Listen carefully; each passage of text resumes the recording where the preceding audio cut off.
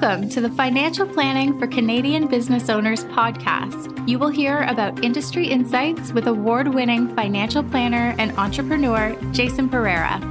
Through the interviews with different experts with their stories and advice, you will learn how you can navigate the challenges of being an entrepreneur, plan for success, and make the most of your business and life. And now, your host, Jason Pereira. Hello and welcome. Today's show is Susan O'Brien, author and founder of Net Worth Thinking. I brought on the show to specifically talk today about intergenerational wealth. Now, we've covered that topic on a number of occasions. However, this conversation goes a little bit further down the pipe than others in that we're specifically talking about decisions and discussions surrounding money with smaller kids, not your adult children. And she's got some experience in this, and I thought it'd be valuable to have the conversation. So here's my interview with Susan. Susan, thanks for taking the time today. It's wonderful to be here with you, Jason. And today is actually Talk to Your Kids About Money Day. So it's a perfect day to be talking about money with your children. You know, if I was better at this, I would have timed it for release on that date. But, you know, I'm okay at this. So let's just say still hobbyist. Anyway, so Susan O'Brien, tell us a little bit about what it is you do. So what I do is I really prepare people for financial confidence in their retirement and beyond. So, of course, living out their years. And I focus on the entire net worth of a family. Particularly when I talk about family, I'm talking multi-generation families. So I'm part of a 4-generation family. I've got my mom, myself, children, and even 2 grandchildren now. And so my focus is really on all of those generations. And what I see in people is that they do want to be financially independent and they do want to create enough wealth that they can take care of themselves and their family. But often the most important thing is their children and grandchildren. And those children and grandchildren becoming good stewards of wealth, to have good money habits, to really learn to be compassionate toward others, to engage in the community around them. And as you mentioned at the very beginning, this starts at a really young age. Absolutely. And this is something I've, since became a father, became obsessed with. I think particularly working in the financial industry, we all have our horror stories of when it goes terribly awry.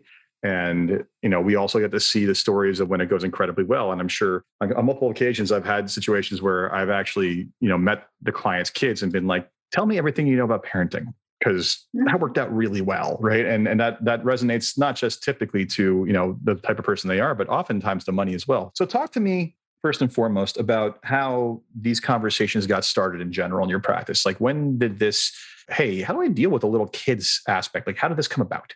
Well, it's a gradual process because, as you mentioned, you mostly meet with the generation that has accumulated some wealth or is accumulating some wealth. And you're really making sure that they are managing that wealth properly. And if you meet with them in their 30s, they're having children. And so it's so exciting to be at that moment in time when they're having children. And over almost 23 years now, I've seen those children graduate from university and go on to further education. And now they're having children of their own. And so we have this generation that I started with really advising on money matters. And then we have their children, and now the grandchildren are coming along. So I've had the privilege really having my own children going through this and all the mistakes I made, and there are many. They're all young adults now. And I have the privilege also of having my 5-year-old granddaughter live with me. And she's been living with me since she was about 3 years old. And so I've been able to see the changes over time between, you know, how grandchildren or how grandparents like my mother taught me, how I taught my children, and now how parents are teaching their young children. And it's just becoming more apparent that at an earlier age, they're on screens, they're on YouTube, they're seeing, you know, my granddaughter can figure out what the commercial is on YouTube, but she doesn't realize the show is also a commercial trying to sell her something. So 3-year-olds are very astute when it comes to, I guess, being sold to in a way, or what is money, or that you need money to buy things, or where money comes from. And so I think that we wait as parents and grandparents, we just wait too long to think about how do I teach my children to be good stewards of money.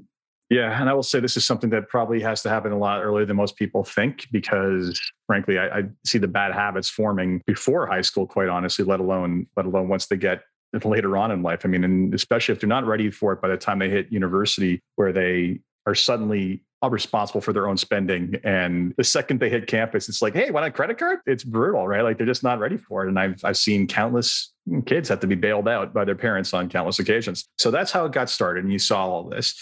Let's talk about different age ranges and how you approach it at different age ranges. So what's the youngest that you typically start kind of coaching or telling people to start coaching or having these conversations with children?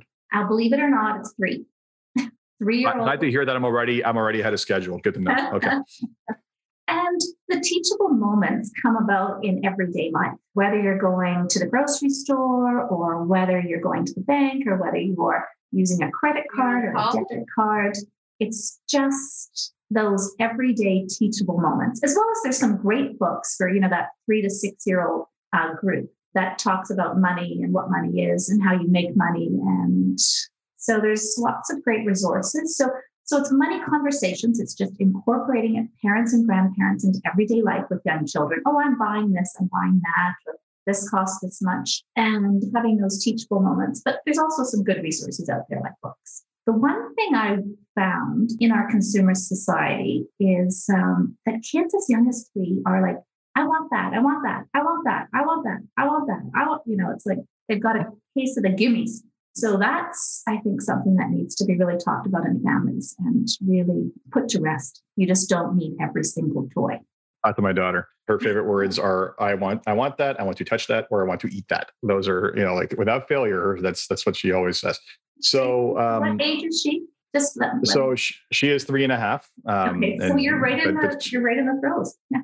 Oh, absolutely. So, you talked about books. Let's give me some examples. I got my one go-to. Let me see if it's on your list. Yeah. So if you go to my website, networkthinking.com, there's a whole list of books there. And I did take it from Santander Bank, but we're constantly looking at books for young children. So I really like the Bernstein Bears. They have different books on it's mine. Gimmies and money and that kind of thing. Really kind of fun books. And there's some other ones, Bunny Money, there's Benny's Pennies. If you just do an Amazon search, there are some great books there. Or we read Fancy Nancy books. And so Fancy Nancy Shoo-La-La talks about wanting a pair of shoes and not having enough money and then having to do extra chores or work to get the money. So I think probably in any children's series today, there are some really good books about teaching that. And it's not just the book, right? It is having a conversation around the book. Why did Fancy Nancy want those shoes? Like, she didn't really need them. And what does that mean? And how much does it cost? And what are chores? And should you have an allowance or not? Or what do you do with your birthday or Christmas money? So the book is a starting point for parents and grandparents to have really great discussions about everything that's raised in the book. And not always at the time, because I don't know about your 3-year-old, but if we read a book, it's not like we're going to have a big discussion after, but we can bring it into different parts of the day, because with a 3-year-old, they want to read the same book 100 times. Oh, I'm well aware. 100 points of little conversations that they can understand. Now, I mean, I don't know if you find the same thing. I mean, I think that what those have in common, because I've done a couple of those, and it's smart. It's the concepts of scarcity and rejuvenation of wealth. It takes action to have money, and there's a limit to it. And it seems like those are kind of the two cornerstone lessons to be learned from those. Would you say that's about accurate, or am I missing something in some of the other ones? I think that your scarcity of money is absolutely true. I mean, we know that mental health and financial well-being are tied into all of this. So you need to make money and save money, and you've got to be careful about your spending of money. But I think in terms of the spending of money, it's got to come from a feeling of abundance. In other words, I have enough. I am enough. I don't need to have every single toy or fancy pair of shoes that my friends do. So I think that as parents and grandparents, we need to be coming from that feeling that there is an abundance there. And that's a really hard lesson. I haven't figured that one out completely with this age group, those 3-year-olds, 4-year-olds, 5-year-olds, 6-year-olds, but I work on it all the time. So the gimmies, give me this, give me that. I want this toy. I want that toy. We started cutting out pictures of all the things that she wanted, little 4-year-old then. And instead of me saying, no, can't have that. No, you don't need that. That created conflict. So instead saying, no, let's look at that. So we cut out all the pictures. And if there wasn't a picture, we drew it and we made a big list. And we said, okay, now on this list, what is the most important thing you want? And by the time we did all that, it was kind of forgotten that she wanted all those things. So money shouldn't be an area of conflict. So I think we need to set up those conversations and good habits. I also like it that parents and grandparents give books at Christmas and birthdays instead of more toys, and that they give perhaps to a registered education savings plan. So you can have a discussion about education and further education and the cost of education. So that's not happening at 3 though, right? Well, the registered education savings plan is happening and the book is happening. Well, the conversation about the registered education savings plan isn't happening at that age. That's for sure. Yeah, not that. Yeah. But why didn't Grandma and Grandpa give me a Lego set or a Polly Pocket? It's because they really value education, and so they're contributing to school for you. So age appropriate. Okay. Excellent. So now that we've discussed the tactics of my 3-year-old, let's discuss tactics of my 6-year-old and talk about as they get older, like how does this evolve? I mean, I've talked about things like the moon jar on this podcast. I'll share one of my little favorite tactics. It's it's the scarcity thing. So he's got an ability to earn money by doing some chores around the house. We make sure some of them are included. He has to do them regardless. Otherwise, he thinks everything comes with a dollar bill attached to it.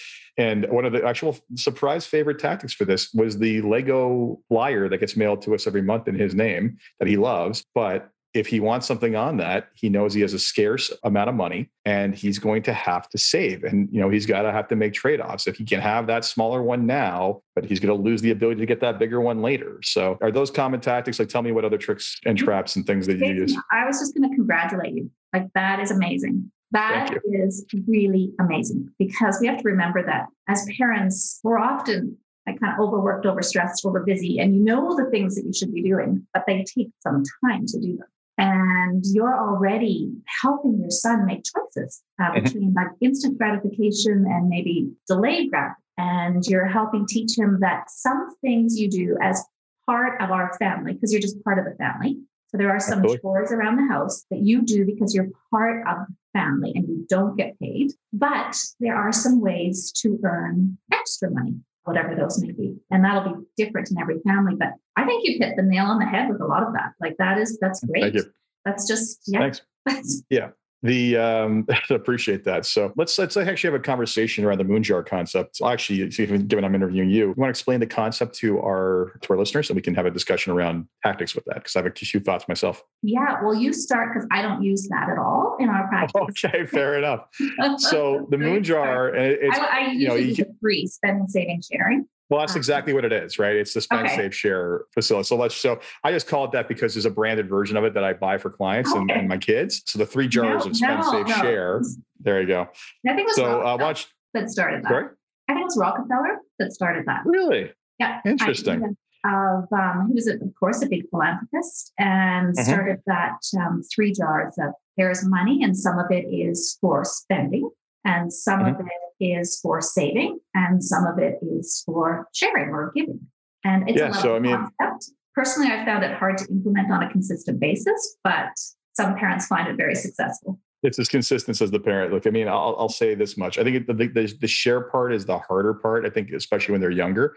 But I'll say, I think everything is reinforcement. So the tactics spending is its own reinforcement. You don't need to be rewarded for spending. But my son has already learned that every week we will look at how much is in his save slot, and I will give him interest, which is the interest rate's not fixed. It varies depending on whatever change I want to give him. So he's learning about variable interest rates that way in effect. And the sharing, which I've encouraged other people when they get older to do with their kids get older, is they see commercials for charitable causes, or they see things that make them sad, right? So it's you can help. We can give money to people who help with this sort of thing. You're going to have to, but that means sharing the money, right? And then basically having a conversation around basically charitable benevolence and helping them understand that they can do positive things. So that's what I've encouraged people to do. I think 6 might be a little bit young. We haven't, sharing thus far has been framed in terms of sharing with his sister, which depends on how he feels about her that day. But how do you use these jars? What tactics do you use to make the most out of them? Well, I was going to say the sharing part starts even without money. So like just even, as you said, sharing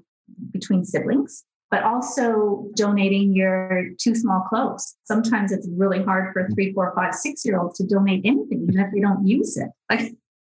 So I think the whole sharing concept can extend even beyond those money jars. And it can extend to letting go of some possessions to share with others. I also liked what you said about awareness. You can make a difference in the world. And young children can make a difference in the world. Now it's all about Earth Day and that kind of thing, taking care of our planet, but taking care of each other on our planet is also important. So if they come across something, and you praised it beautifully, they feel sad about something, someone doesn't have something, then they can start sharing there. So we want to be able to, yes, share our wealth, but share our time, our energy, our clothing that's too small for us. And so, I think that you do need an awareness of the world around you. And again, that starts very young. Why has someone got a handout on the street? Why does that have a cardboard sign? My wife will be very happy to hear that her decluttering efforts are considered educational to the kids. So that's valuable. Have you tried to wrestle some things from them though that they had when they were a baby? Like you don't play with that toy anymore. You can't give it. Oh, I know. Well, we also kind of said like, hey, the toy room's kind of full. If you expect or want to get anything else in the future, you're going to have to start getting rid of the stuff you don't play with anymore. And they're inevitably when I empower them to make decisions about what they want to play with and what they don't want to play with, they make those decisions, right? Like, it's like, okay, I don't play with this anymore. Right. And it's at least it's on their terms. Right. And I think there's something valuable about including them in the conversation there. Yeah. And that's a good word, empower, because what we're talking about today, whether you're 3, 4, 5, 6, like these young children, or we're talking about teens, or we're talking about adult children, or even parents and grandparents, the focus is really on empowering people to own their choices and to understand where those choices are coming from based on their own values and what's important to them. So it really is empowering when you're able to have these little tiny teaching moments, conversations, whatever works in your family, and broaden them out as your children are growing, so that you're keeping with your family values, passing those on to your children, and then empowering them to be good stewards of wealth. So beautiful word, empower. Beautiful word. Mm-hmm. Absolutely. So that's the littler ones. Let's talk about what happens as they hit the preteens and teens, which I have no firsthand understanding of yet. But talk to me about the transition into those periods where they start to have, clearly they're becoming more mature, they're understanding consequences and scarcity and money more freely. So talk to me about how that all works and how you coach around that. So they stay the same people. They just get more entrenched in their habits. So in your own family, you might have a real saver, just loves kind of now starting to like accumulate money for the accumulation of money almost. Or you might have a real spender that, can't keep any money in their genes at all. So I think recognizing their money patterns is really important. Often in my own family, particularly one child was very happy to spend my money, but not their money. So if we were traveling, for instance, and 3 of the kids were buying ice cream, he wouldn't buy it. And then I would kind of feel like, oh, he doesn't have any ice cream, and I'd give in and buy him the ice cream, which is not the recommended course of action here, by the way. What I actually did then was buy all the kids the ice cream. So I was spending all my money and they weren't spending theirs. So that was not really the best thing. But again, it's again, your day-to-day teachable moments. Another time I remember we were going skiing.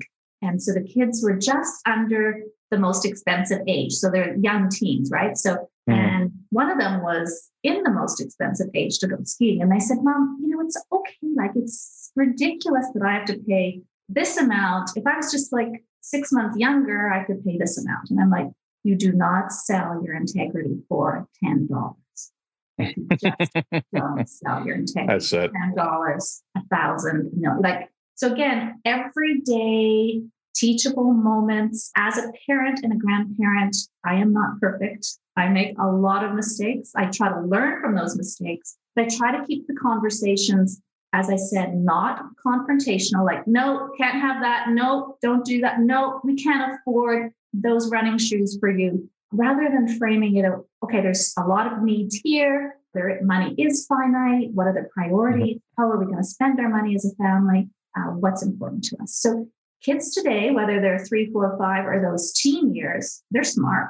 Like, they're smart. They've figured out kind of their family's affluence. They've figured out their neighbors, their friends. What I try to do, though, is what we talked about a little bit earlier, was teach them an awareness of the world around them and the needs of other people as well as themselves, just to create some compassion. And again, that starts really young too.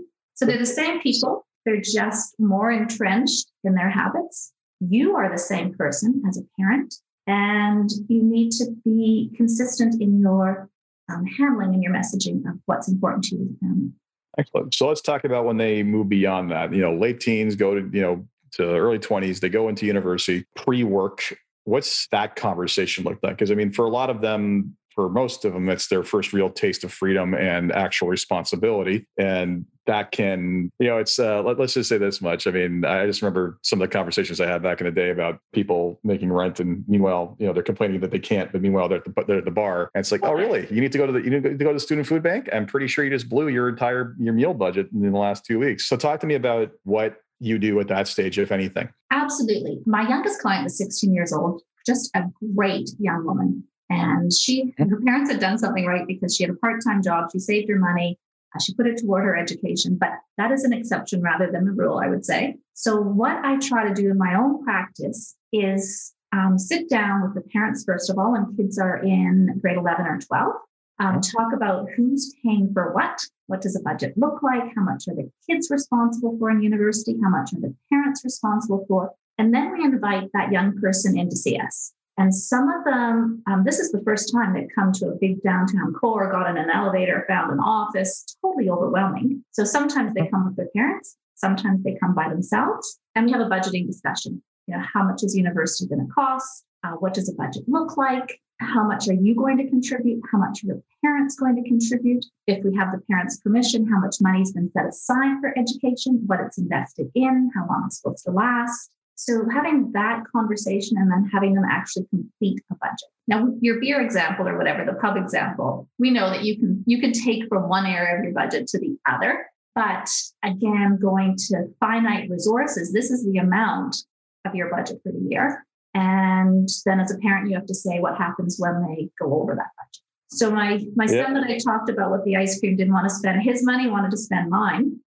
He's the oldest, so I was the strictest on his budget. And he was running out of his meal plan, was getting hungry toward the end of university, but he would not come to me to tell me. And when I found this out, I said, it's okay. We're not born perfect. You don't need to be hungry. I didn't ask if he went to the pub about, extra money or whatever, but I helped him out. So one of the areas I want to focus on, so we're talking about how we steward them along the way. Let's talk about intervention, right? Like something's gone, the kid is clearly having some money spending issues or respect for money issues, however you want to articulate it. It's just, they didn't learn the lessons that we're talking about now. And maybe the relationship with it is unhealthy. They keep on getting credit card debt. They keep on putting themselves in trouble. Like, what have you had the experience of having to kind of try to triage the situations? You're nodding yes, good to hear. Oh, how have those conversations gone? What are the tactics that have proven effective? The biggest issue with young people is getting a credit card. By far, it is the biggest issue. It should be like, there should be warning lights around it. Danger, danger, danger, because they use the credit card, but they don't pay it off as soon as a purchase is made. And therefore, they have a credit card debt at the end of the month, but they've already spent their budget or their money. And so it's been there, got myself in that kind of trouble more than once. Number one way. So I think that as an industry, and even in my own practice, we don't do enough about the dangers of credit cards. And I think that when we talk about education, and we talked about those maybe teachable moments at any age, it's like, I am using a credit card, but I'm going to pay it off right away. Or I am using a credit card, but I know it comes with the danger sign, and this is why. So that is the number one issue. I have bailed out, I will admit, bailed out one of my children when they got to the max limit on their credit card. I wouldn't do that again. I really think as a parent, we never want our kids to fail. Like, I don't want them to fail at anything, right? I want to help them through life, but bailing them out is not necessarily helping them. We should have, in hindsight, a repayment plan, or maybe just letting them, negotiate with credit. Well, I will agree with that stance altogether. I mean, I'm sure I'll be tested on it at some point in the future, and we'll see if I stick on the courage of my convictions. But it's one of those things where we go stronger as human beings through adversity. And I think where I've seen and where people I know who grew up with a lot of adversity went wrong with their kids when it came to money and the respect of it. And they'll openly confess this to me is, they don't want the kids to suffer the way they did or to not have the way they did. And I understand that. But the problem is that the danger is going too far with that and not teaching them respect that they need to have for it. And so far to the degree where I even had one of their kids basically say out loud, and I couldn't believe this. It was like, I never wanted to do this thing that dad wanted me to do. I wanted just to do this. And the response was, well, how do you think you're going to support your family off that? Oh, that's where my parents' money comes in.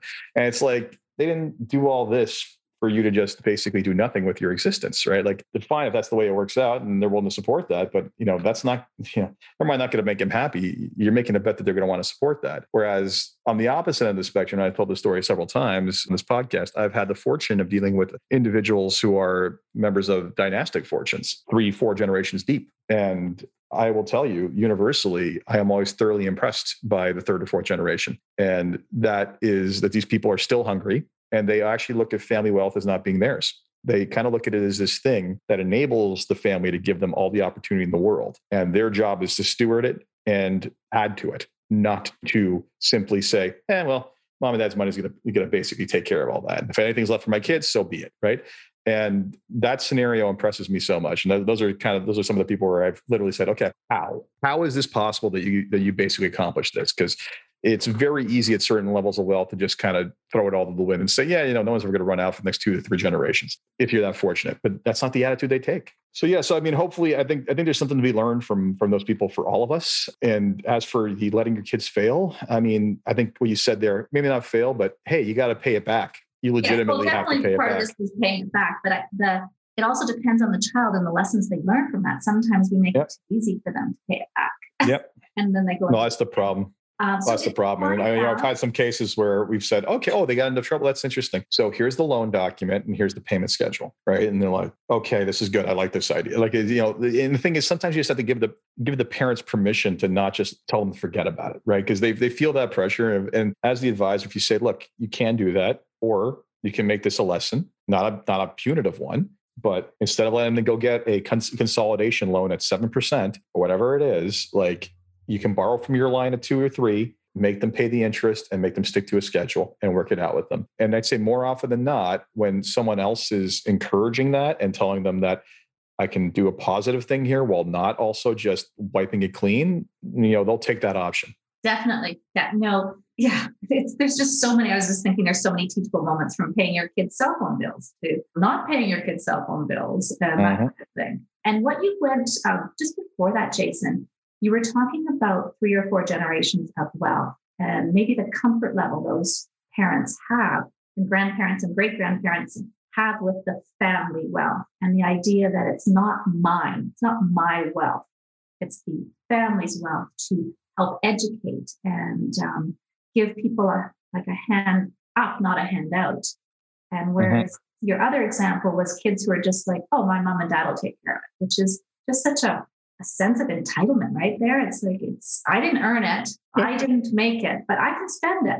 Like, that's probably. But it came from somewhere. And that's the thing, is we know it came from somewhere. It came from reinforced behavior that taught them that for the better part of their lives. Right. And it's like anything else. If you want to, the best time to plant a tree was 20 years ago. The second best time is right now. And if you want to make sure your kids, unfortunately, sometimes you can't replant the tree when it comes to your kids' attitudes, right? You can't re-raise them. So sometimes the best time to plant the tree when it comes to them, it's always right now. And you're shortchanging them, because if they just feel that money comes from mom and dad, they're not going to really use their skills and, the gifts that they have to make this world a better place. And they're not going to be, as you said, so hungry to go out and really showcase who they are and what they can do. And that, feeling of achievement that you get from doing those kinds of things that are important to you. They don't have to because they don't need the money.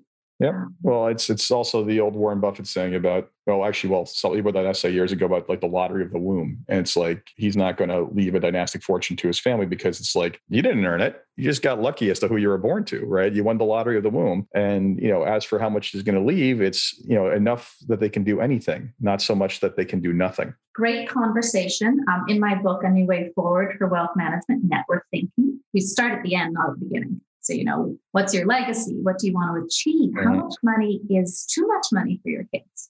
How much will hurt them rather than help them? So great conversations based on let's start at the end, not at the beginning, and look at Absolutely.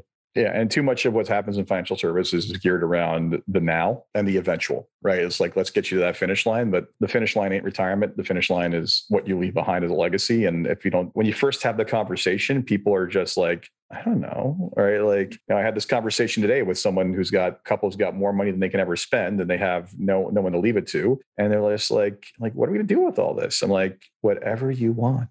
Yeah, and but what are your passions? What's your purpose? Exactly. What's important? It's the fullest version of your life. And I even said to them, like, they've given to charity, but they haven't done anything large or structural. And I said, listen, just give it a thought. Like, you have enough money to basically name a wing of something, like small wing, but you have enough.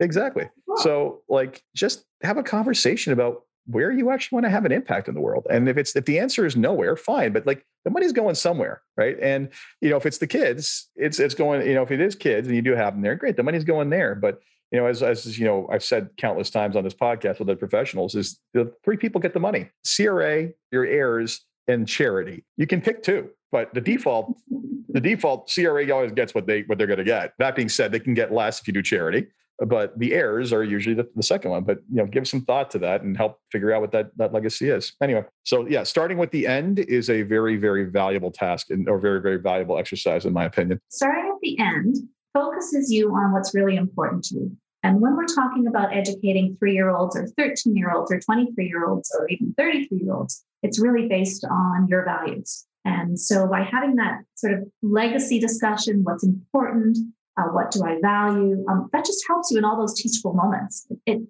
can remind you about what you're all about. And it's not keeping up with the neighbors or having the best toy room on the block or whatever. It's what's important to you. And it just can stop us from behaviors that are not fitting with who we are as people. So any final words of wisdom before we sign off today? My final word of wisdom is, yes, if you want a complete list of children's books, do go to my networththinking.com website. I also have a retirement quiz there and a free book offer. So you can just go there and get the free book. I would say also start earlier than whatever age you think you should start educating your children about money matters, and make it part of your routine conversations, discussion points, and ensuring always that it is keeping you in line with your own values and the family values. Excellent. And where can people find you, Susan? They can email me at information@networththinking.com. They can go to my website, which is www.networththinking.com. I would love to hear tips and tactics from any parents, grandparents, aunts, and uncles that are listening today, and love to be able to I share lots of things from my own life and my own mistakes, and I share things that I've learned in working with people for almost 23 years, but I am always open to what works in real life and how do you raise responsible children that are good stewards of your wealth for generations. So please, I'd love to hear from anybody listening today. info@networththinking.com. Fantastic. Thank you. And that was my interview with Susan O'Brien. I hope you enjoyed that. And if you're a parent, I hope you take some of that to heed, because frankly, if you're a parent, I'm sure just like me, you worry all the time that you're screwing up. Just taking the time to make their minds right about money is actually one of the ways you can make sure that they don't end up screwed up. So as always, if you enjoyed this podcast, please leave a review on iTunes, Stitcher, wherever you see your podcast. Until next time, take care. This podcast was brought to you by Woodgate Financial, an award-winning financial planning firm catering to high net worth individuals, business owners, and their families. To learn more, go to woodgate.com. You can subscribe to this podcast on Apple Podcast, Stitcher, Google Play, and Spotify, or find more episodes at jasonpereira.ca. You can even ask Siri, Alexa, or Google Home to subscribe for you.